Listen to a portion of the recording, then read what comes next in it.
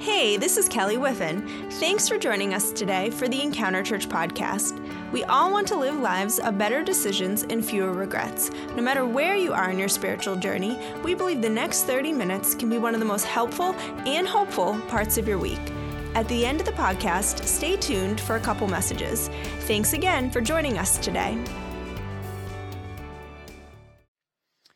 I don't know if you know that last song that we sang, but this morning, and sometimes when I speak here on Sunday morning, I'll sneak out the house quite early, and I went to the Starbucks just down the road in Norwood, and when that song came on, I just had to play it over and over a few times. So that might have been like the 8th time I've heard that song. Are you one of those people that like to play songs over and over? Right? And if you are, there's a chance that your spouse really doesn't like it, right? And there were even certain movies I remember growing up thinking, I want to watch this again. And my brother was like, if you play that again, right? I can't say the next thing he said, but like, if you play that again, I just love that song, right? It doesn't matter what I see. It doesn't matter what I feel. My hope will be in what? In promises. And so many times we find ourselves so easy at a place in our journey, at a place in our life, relationships, marriage, work, where we do not see tomorrow. We don't have hope, right?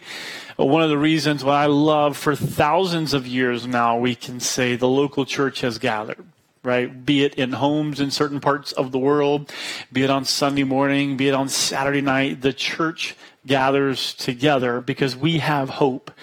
And that hope is found in Jesus Christ.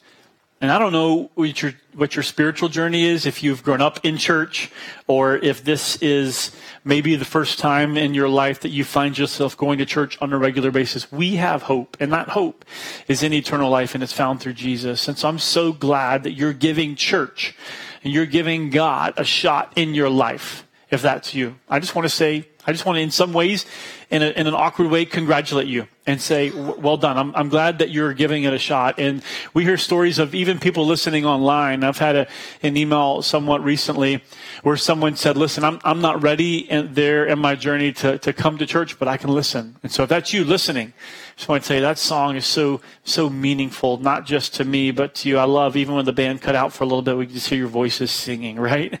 Whether you like that or not, we could hear you singing, right?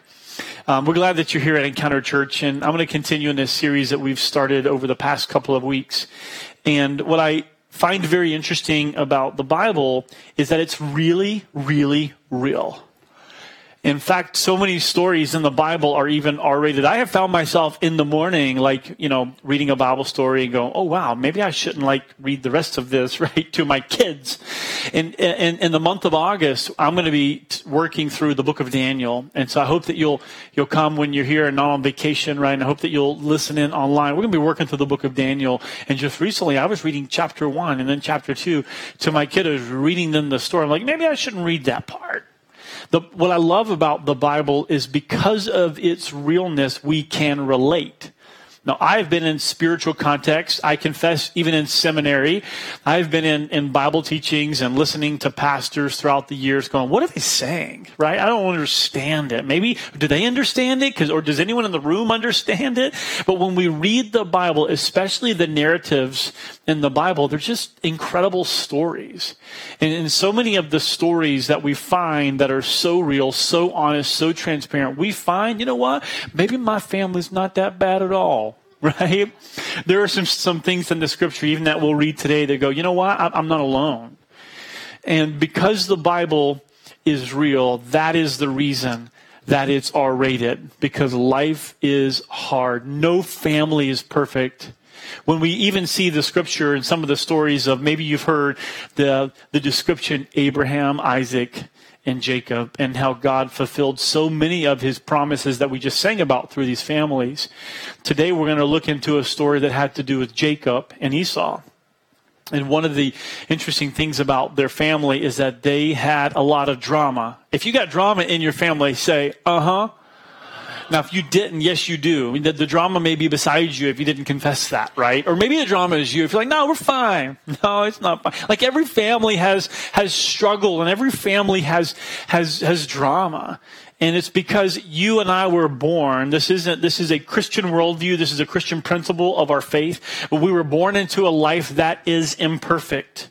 And I've said here on this stage and in personal context before, and especially in counseling matters, you don't have to teach poor choices, do you? They just happen. We were not born into a perfect world. We were born into a world that is full of sin. And we call sin anything, any attitude, thoughts, or actions that are far from or not pleasing to a holy and perfect God. We have to be taught to do good, don't we? Right? We have to taught to do good. We don't have to teach a child or anyone to do what is wrong. It is in our nature to do what is wrong. Today we're going to be talking about decisions and the decisions that we make. The decisions that you make can be a bridge to a future that you desire or a barrier to the future that you desire. Let me say that again.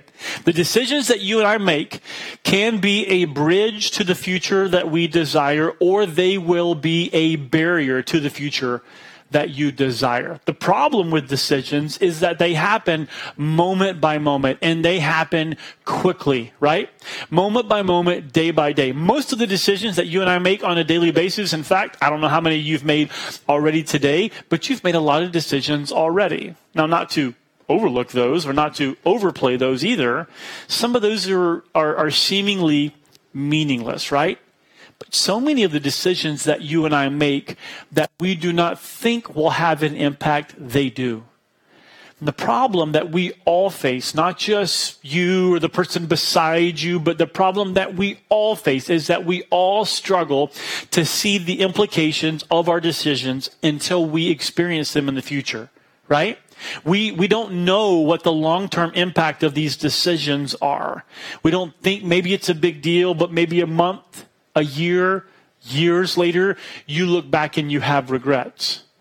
Most people that have regrets when they look back in their life, these are small decisions that have big implications. And I'm not talking about the decision of whether or not to take that new job, because immediately you know in a decision like a job change, a career change, or stepping out of a job to step into maybe you want to be an entrepreneur, you want to create a new business. I'm not talking about those types of decisions, or like the decision of who you should marry, or the decision of the relationship that you're in, how it should be addressed or how it should be fixed, or the decision for you if you're like, hey, should we go to private school for our kids or public school? These are decisions that we're hit with, that we know the implications of. We know they're big decisions, and they weigh immediately heavy on you.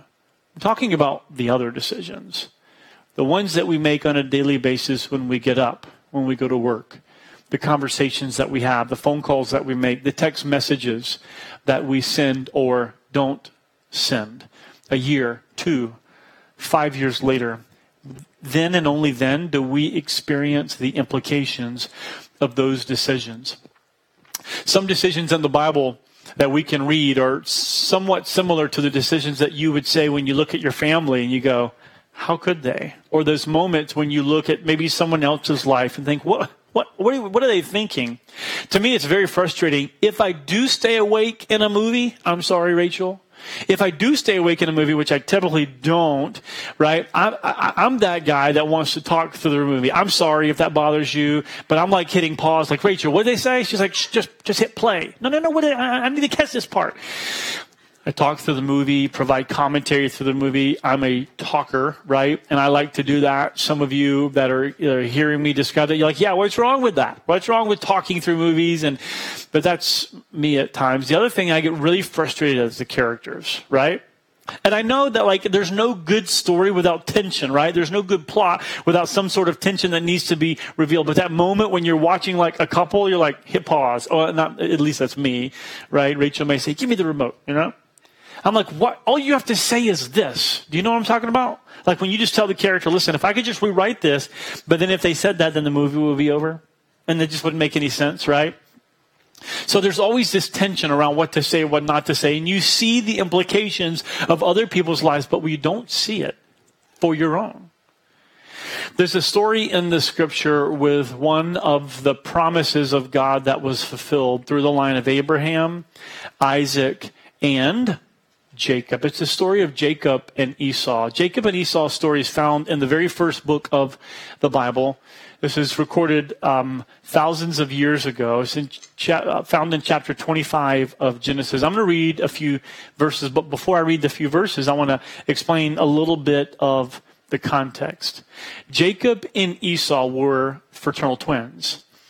And what's recorded throughout the Bible, throughout the scripture that we have, is that they did not have a good relationship.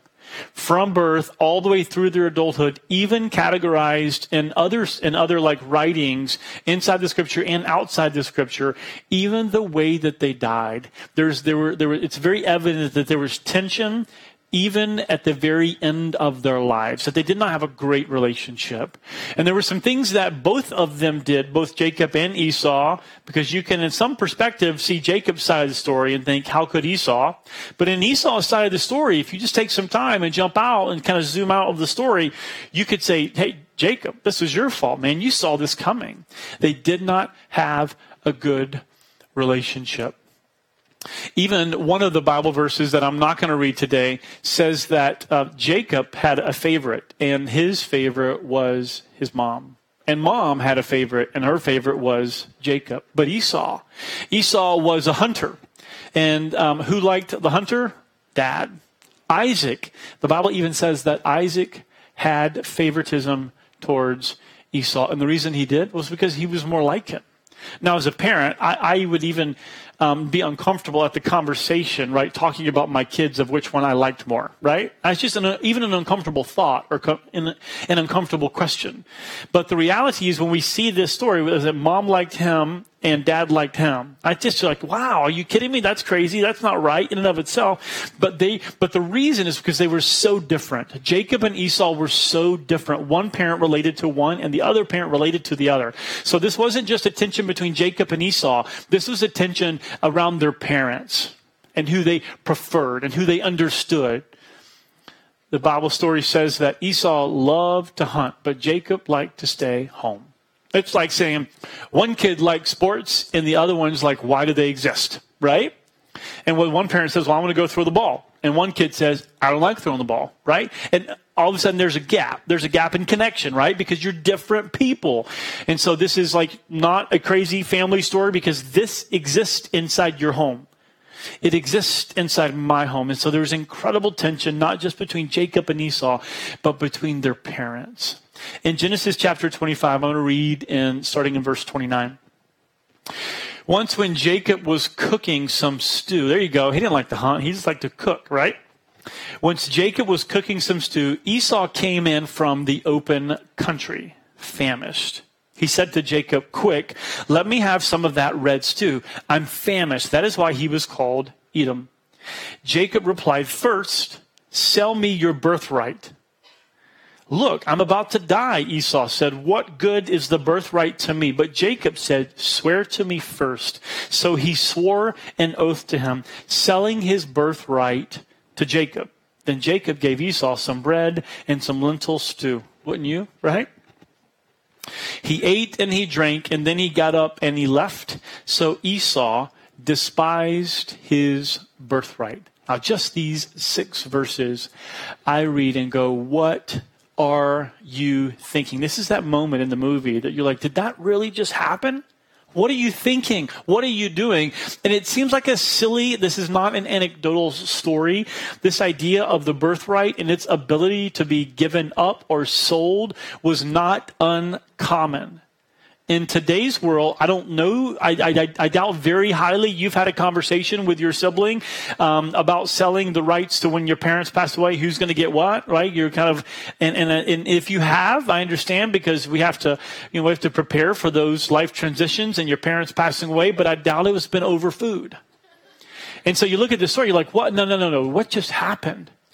What just happened? Esau out hunting a long time. He comes home hungry, and what does he want? He wants food. And he looks to his brother and says, give me some food. Now, a really funny story. You see in parentheses, at least in most scriptures, that's why he's called Edom. This Hebrew word literally means red.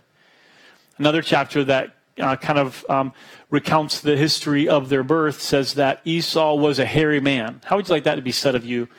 right? Tell me about Esau. He was hairy. Well, it was not just that he was hairy. He was a red-headed man. And here we learn that he was not just red-headed, but he was called red. In the Hebrew, the word Edom means red. And here it's about the color of the stew, that it actually became a nickname. He became known for not just having red hair, but he became known for making a decision over a cup of red stew. Now, we look at this story, we think about this story, we think how silly, how crazy, what was he thinking? Again, like that movie moment that we don't understand why they make the decisions that they make. But here's the reality. You and I are just like that. We make decisions based on what we, help me out, want.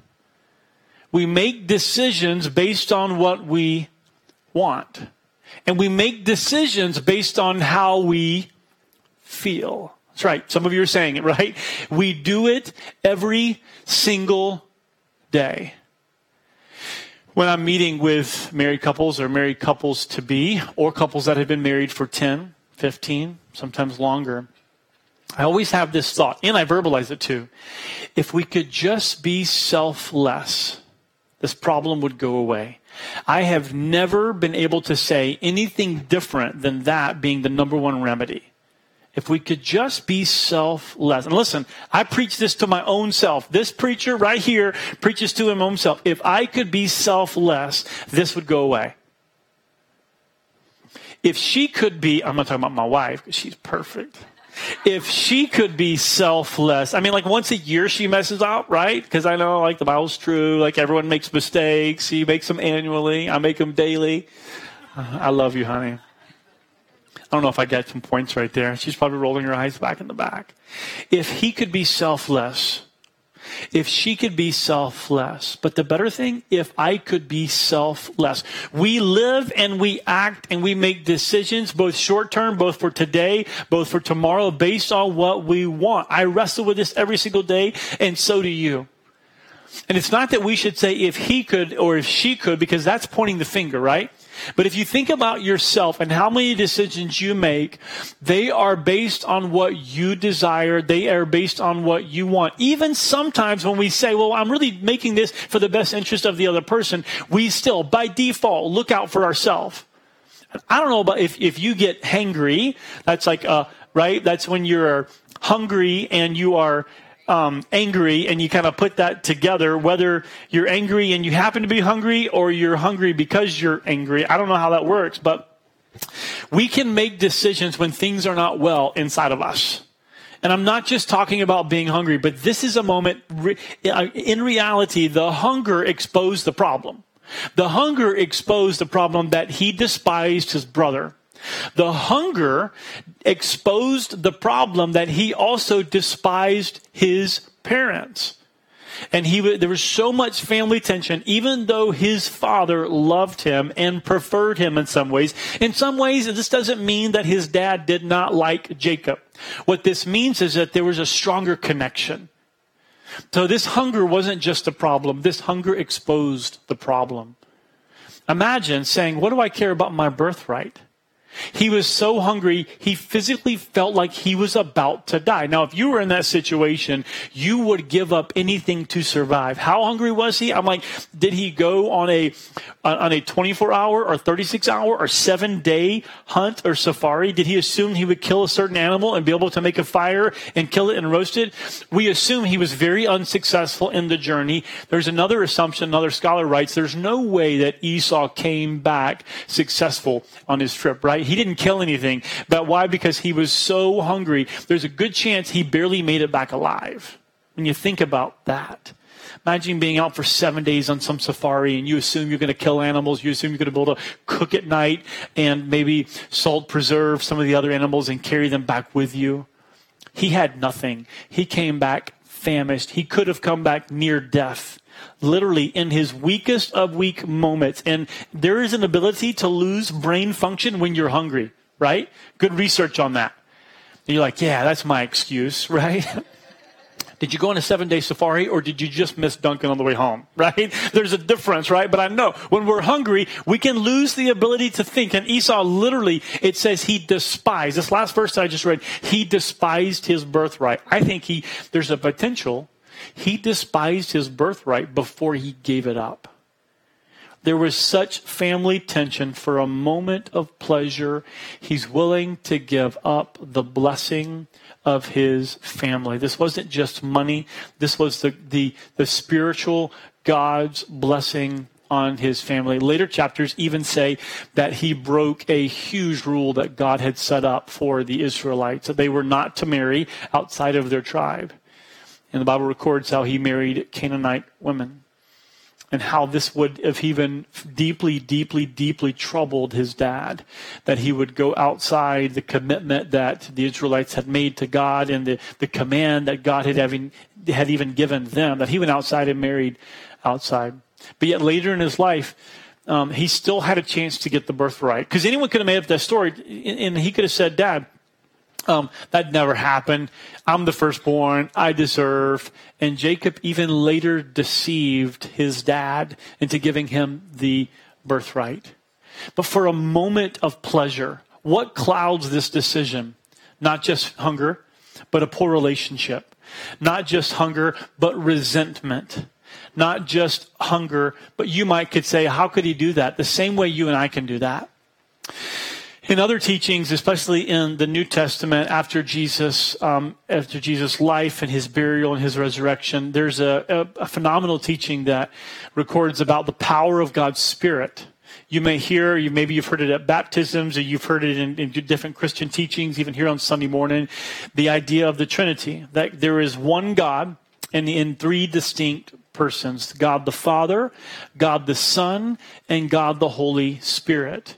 When Jesus died and was resurrected from the grave, the Bible records that he appeared to over 500 people. Many of his life stories were recorded in Matthew, Mark, Luke, and John, the 4 accounts of his life. One of the final things that he taught about, not just during his life, but after his resurrection, was the Spirit. That even though Jesus was going to heaven and he was going to be away, that the Holy Spirit would be present, and that the Holy Spirit was in fact God. Later, some New Testament writers say that the Spirit of God that lives in us is opposed to the flesh. Okay? Now, the flesh is opposed to the Spirit, and the Spirit is opposed to the flesh. Now, the idea of the flesh that we learn from these teachings is that is what you desire. That is like the carnal, fleshly, sinful things that you and I want. The things that we should not want, that we still want, right? The things that we know are not right, but that we still desire. These are contrary to the things that God desires. And so there's the desires of man and the desires of God. Literally here, the desires of the flesh and the desires of the Spirit. What's interesting is that it's impossible to please both. Physically, one of the other teachings in the scripture that says it's impossible to love both God and money. Just saying that one's desires is truly to meet the desires of who? Yourself. And when you're looking to please yourself, it's hard to please your spouse. When you're looking to please and look after yourself, it's hard to meet the needs of your children. If you're looking after and preserving for yourself, it's hard to care for your parents. If you're looking only after yourself, it's hard to think about God. Esau, he was hungry. He was not thinking about Jacob. Esau was hungry, famished, potentially near death. He was not thinking about the blessing of God, just like you and just like me. When you're thinking about what you want, it's hard to think about others, much less God. How guilty are all of us? We all are. How do we change this? Our brain's default is not to preserve necessarily or look after success. Our brain's default is to preserve our own pleasure and avoidance of pain. Think about those two things. What you desire, you want pleasure and you want to avoid pain. Yes? No, I mean, let's just be real with that. That's what you want, right? You want to be happy. You could say it that way. and you want to avoid pain. Right? That's part of your brain's design. You're going to walk out. If you see a door closing, what are you going to do? Just put your hand up, right? You're going to do everything you can to avoid pain. If the stove's on, as an adult, you're going to check it out, make sure it's kind of cool. You're going to do whatever you have to do those two things. Seek pleasure and make sure there's no pain. That's normal. Don't feel bad about that, by the way. I'm not over spiritual. Don't feel bad about trying to protect yourself. But the contrary to those two things are what? It's really hard to be focused on yourself and then also try to look at the needs and the potential for others. It's hard, isn't it? And in a moment, Esau, for the sake of food, Esau, in a moment, for the sake of his own desires, of his own flesh, gave up the blessing of God. It's tough because you and I can do that and not know that we're doing that. When I reflected even this week thinking about this message, like what decisions am I making today that I will regret in 5 years? I honestly didn't know how to answer that question, but it did cause me to reflect and think. I haven't asked Rachel in a different kind of way. Are there decisions I'm making right now that you believe like maybe aren't good, like short term? And it's even hard to even have a conversation with someone that loves you about like what am I doing now that I'll regret in 10 years? That's an interesting question to even ask yourself. And it's hard to actually know the answer.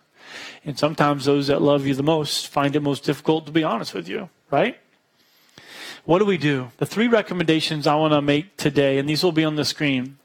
The 3 recommendations I want to make today are hard, but they're necessary. And I really want to challenge you in your faith journey with God to discern this question: what is the wise thing to do? If we could jump into history for a moment, jump back into history with Jacob and Esau and go, Esau, time out.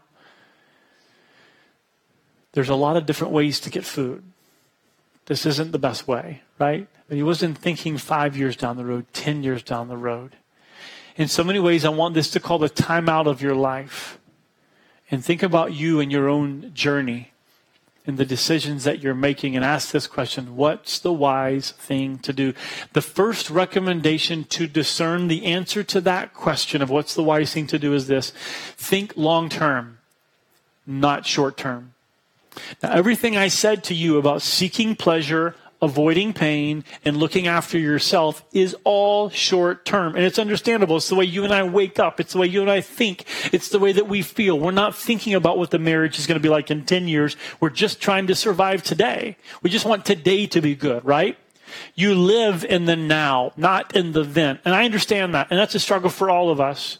But in decision makings, both small and big, think long term.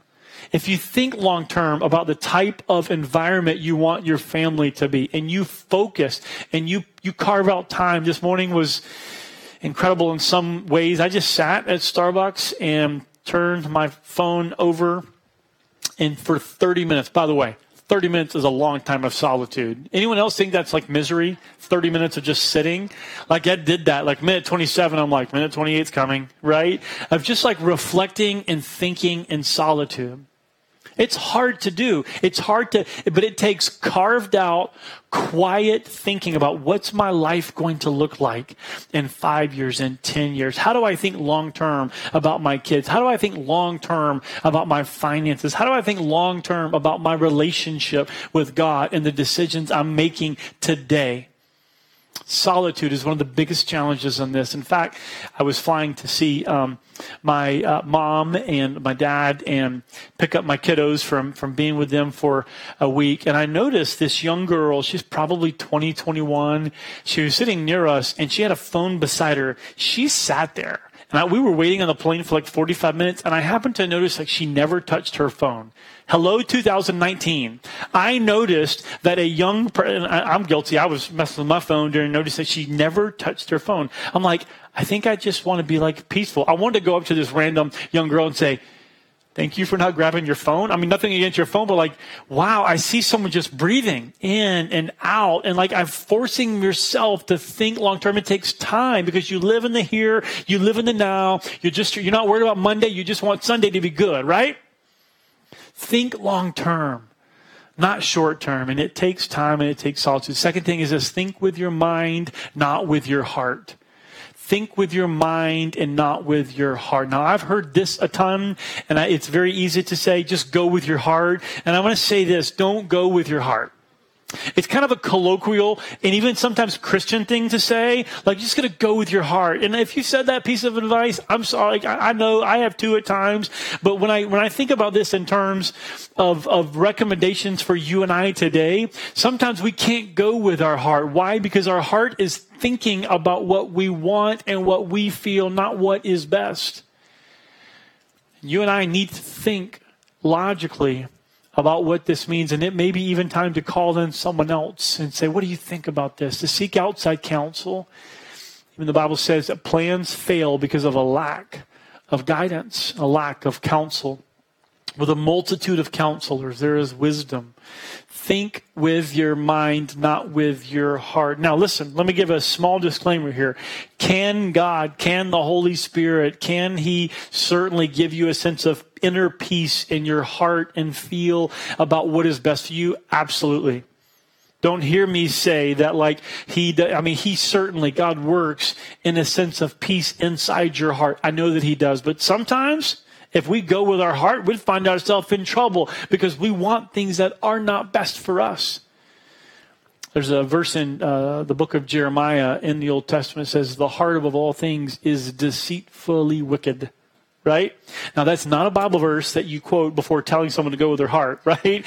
Because our hearts are not always in the right place. Our hearts are looking out for ourselves and what we want and what we desire. But think long term with your mind. And finally, think about God and not yourself. Remember, I mentioned earlier, you cannot serve both God and money. What a fascinating Bible verse. There are rich people that love God, and there are poor people that love God. It is possible to do both. But the concept here is a warning that when our heart, and money is just an example, when our heart is focused on ourselves, it's really hard to think about what God wants. Even just asking this question, what does God desire of me? I mentioned I did Nate and Melissa's wedding, and one of the final questions I shared during their wedding ceremony is, like, you could ask this one question of your marriage. Just one question. Here it is. The one question of your marriage. What does God desire for us? And walk in that. Not what do I want, what does she want, what do we want, but what does God desire of us? That's what I mean when I say think about God and not yourself. It changes the daily decisions. It changes the answer to the question, what's the wise thing to do? Thinking long term requires solitude, not short term. When you think about God and not think about yourself, it changes everything about the decisions that you and I make. Finally, the one decision that Jesus made that changed everything was the decision to give His life for you and I. Jesus died on the cross to offer the forgiveness of sin to anyone who would call upon the name of the Lord. One of my favorite Bible verses is that, and the Bible says that anyone who calls on the name of the Lord can be saved. So there's no past decision. There's no past moment. There's no past relationship that cannot be forgiven.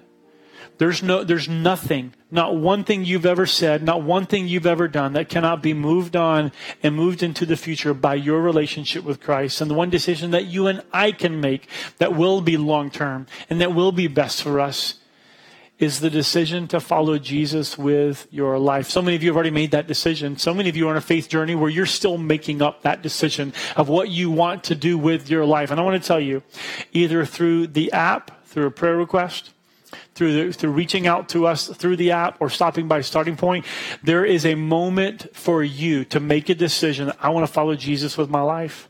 You can do that today. And I've never talked to an individual, never talked to a soul that ever regretted making that decision to follow God with their life. Today can be a day where you make the decision that will change every future decision, your decision to follow Christ. But in order to answer the question, what's the wise thing to do? The final encouragement was that third one. Think about what God desires for you and not what you desire for yourself. Let's pray. Thanks again for joining us. Did you know we've created a free app just for you? Whether you're exploring or want to grow in your faith, the app is a great place to start. If you found today's teaching helpful, we hope you'll subscribe or share it with your friends.